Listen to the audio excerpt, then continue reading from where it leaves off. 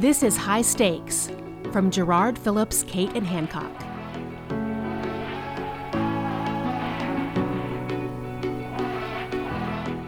Over the last year, healthcare marketers have run from thing to thing to keep up with the constant changes at their organizations. There's really been no time to pause for breath and to look out past today. But it needs to happen now, especially as attention is returning to the patient experience. So we caught up quickly with Reed Smith, our VP of Digital Strategy, to see what he's tracking as the industry shifts back towards consumerism. Cool, man. Well, let's talk about digital update, and I think the place to start is with patient acquisition and retention, getting people back to care, and then kind of building that relationship or rebuilding that relationship and keeping them there for necessary care. So what are you seeing as far as patient acquisition goes these days? Well, I think, we're on the heels of, the last 12 months, I guess, and that's not really going away, but it's become necessary, I think, as especially some organizations don't have the runway other ones do. So the volume recapture piece is important. I think leveraging the trust that we have and have had over the last year to really advocate that it's safe, to come back, things like that is going to be important. I think we'll continue to see the virtual and telehealth visits stay in an increased rate than what we had, I guess, in 2019 and prior, but it will go back down and people are going to want to come back, especially as normalcy kind of comes back around a little bit. People are just going to want to do things that they used to do. And some people just rather be there in person. And quite honestly, some providers would rather provide care that way. They also weren't super so about just being virtual only. So I think that is the interesting piece here is how do we not let, or what do we do to not let virtual care and ultimately broadband access really kind of weigh into the access issue and the social determinants of health being about internet? Yeah, I had a conversation earlier today. I guess by the time this publishes, that conversation will not be out yet, so everybody stay tuned. But for Art of Change, talking to a community health organization, and they were talking about how it's really important to set up telehealth facilities like microsites within existing facilities where their patients already are. So you could come in, a patient goes in for whatever it is, and then, there's basically a kiosk and you can sit down and have a medical visit. And then you're getting around the issue of broadband right there. I mean, we already do this. We've already done this historically with school districts, right? And those school nurses could pull in a physician or a subspecialty physician into the school. And so that's a great use case for that. We'll probably see some of that, I would think, at large employers. Again, the aforementioned school district or universities, maybe even churches, places where people congregate. It seems that would make sense. What questions should providers be asking if they're trying to figure out how to sort of consolidate their telehealth work or to address these types of issues like access and how they partner up with other organizations? Like, what do they need to be looking at?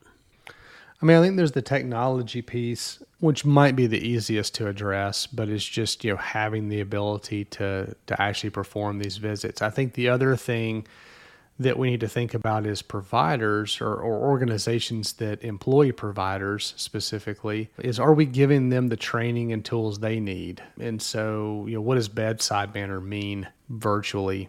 How do you round on patients when they're not physically there? And so I think we've got to rethink the patient experience a little bit and kind of what that means. I think from a marketing standpoint, trying to bring people in and give them that point of care. I think our calls to action have probably have broadened. I mean, before it was visit this URL, call this number, fill out a form, maybe some online scheduling. We've bypassed, we've almost leapfrogged all of the initial calls to action and just said have care now, kind of a call to action.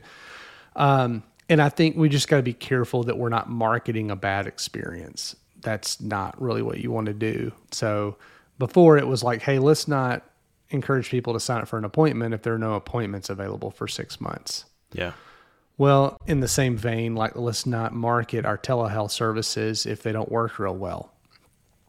I mean, that sounds simplistic, and I know we all want to do it, But I think we just need to think about the patient experience as it relates to these digital entry points. Well, I mean, it sounds simplistic, but it's a long-standing issue. Providers have been marketing their patient portals, and none of those work very well, right? So maybe I shouldn't say none of them. Relatively few of them, fewer than should be the case, work very well. So it's not like there isn't a history of marketing services that aren't great. Right. Yeah. And I think, to be fair, a lot of the reasons we marketed that stuff is because there was a mandate to, Sure. And you had to get so many people to sign up and create an account and this, that, and the other. Again, not a great reason to market something because you have to, but that's what we did. But the other opportunity, and I think people are more and more comfortable every day, every hour that goes by, people are more comfortable with this, but is the AI or the chatbot side of the equation. And we're seeing the real utility value that's found in those, and the data, the backside of that. We've talked about CRM for a long time, but think about the hundreds of thousands of conversations that are being had through these chatbots and what that could tell you about what people need, want, where they're having issues, that type of thing. So I think you couple that, not just the virtual visit, but the virtual conversations, and you couple that with the ability to schedule and have virtual care, and our care delivery model changes quite a bit. And I think it even opens up opportunities for things like mental health, maybe, that has a stigma attached to it. That if people can do it in the privacy of their home or kind of on their own accord, or when, anonymously, if you will, that's, I think, an opportunity that really kind of broadens the ability for us to reach more people. Yeah, that's a great point. I was just thinking about the podcasts that I listen to. I don't know how many of them are running ads by BetterHelp.com, which is exactly that. And all of those reads by the podcast hosts include some form of, this last year has taken a toll on us mentally, and also we can't go out, so receive care in your home.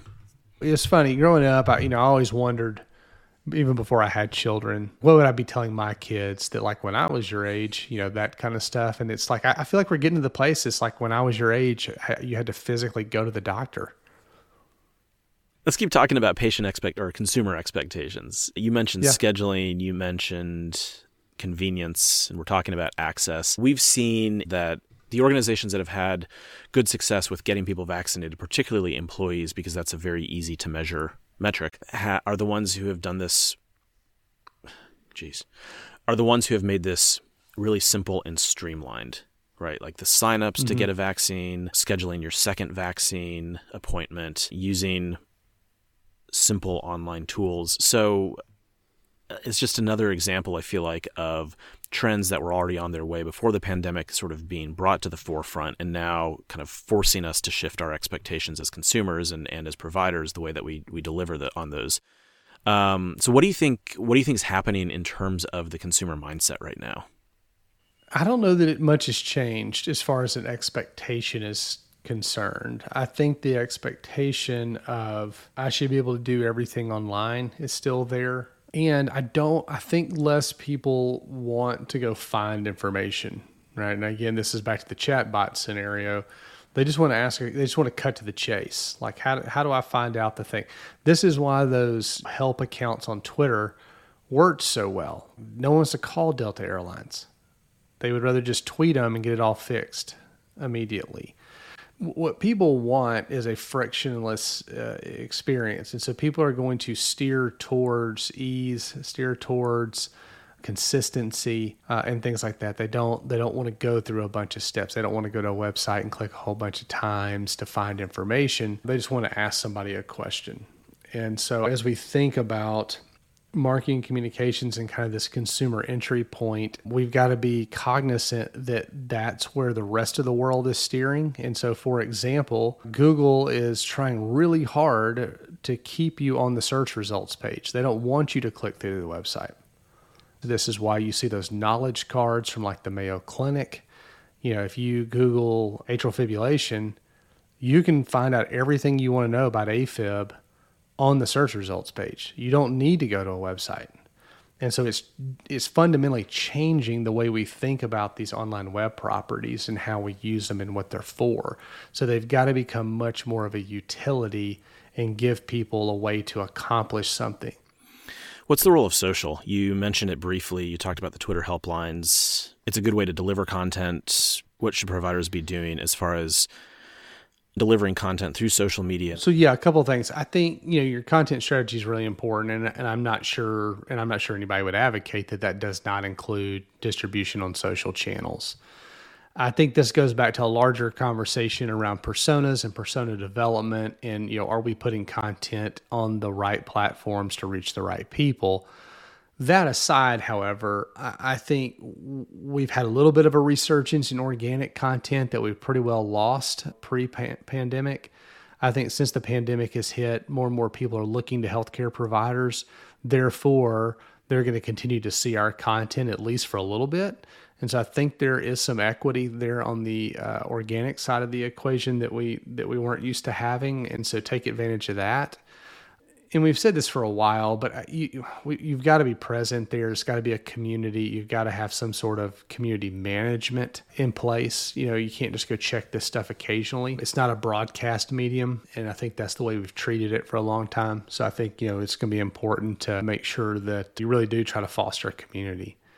Anything else, Reed? I know we're spending a lot of time, again, thinking about consumerism, and we're talking about price transparency and interoperability. And is there anything else that you're looking at over the next several months that providers should be aware of? Yeah, the other thing that really comes to mind for me, well, there's a lot of things, but the one of them that jumps out is internal communications. Like we've said, the world's changed quite a bit, and everybody went home about a year ago, or a little over a year ago.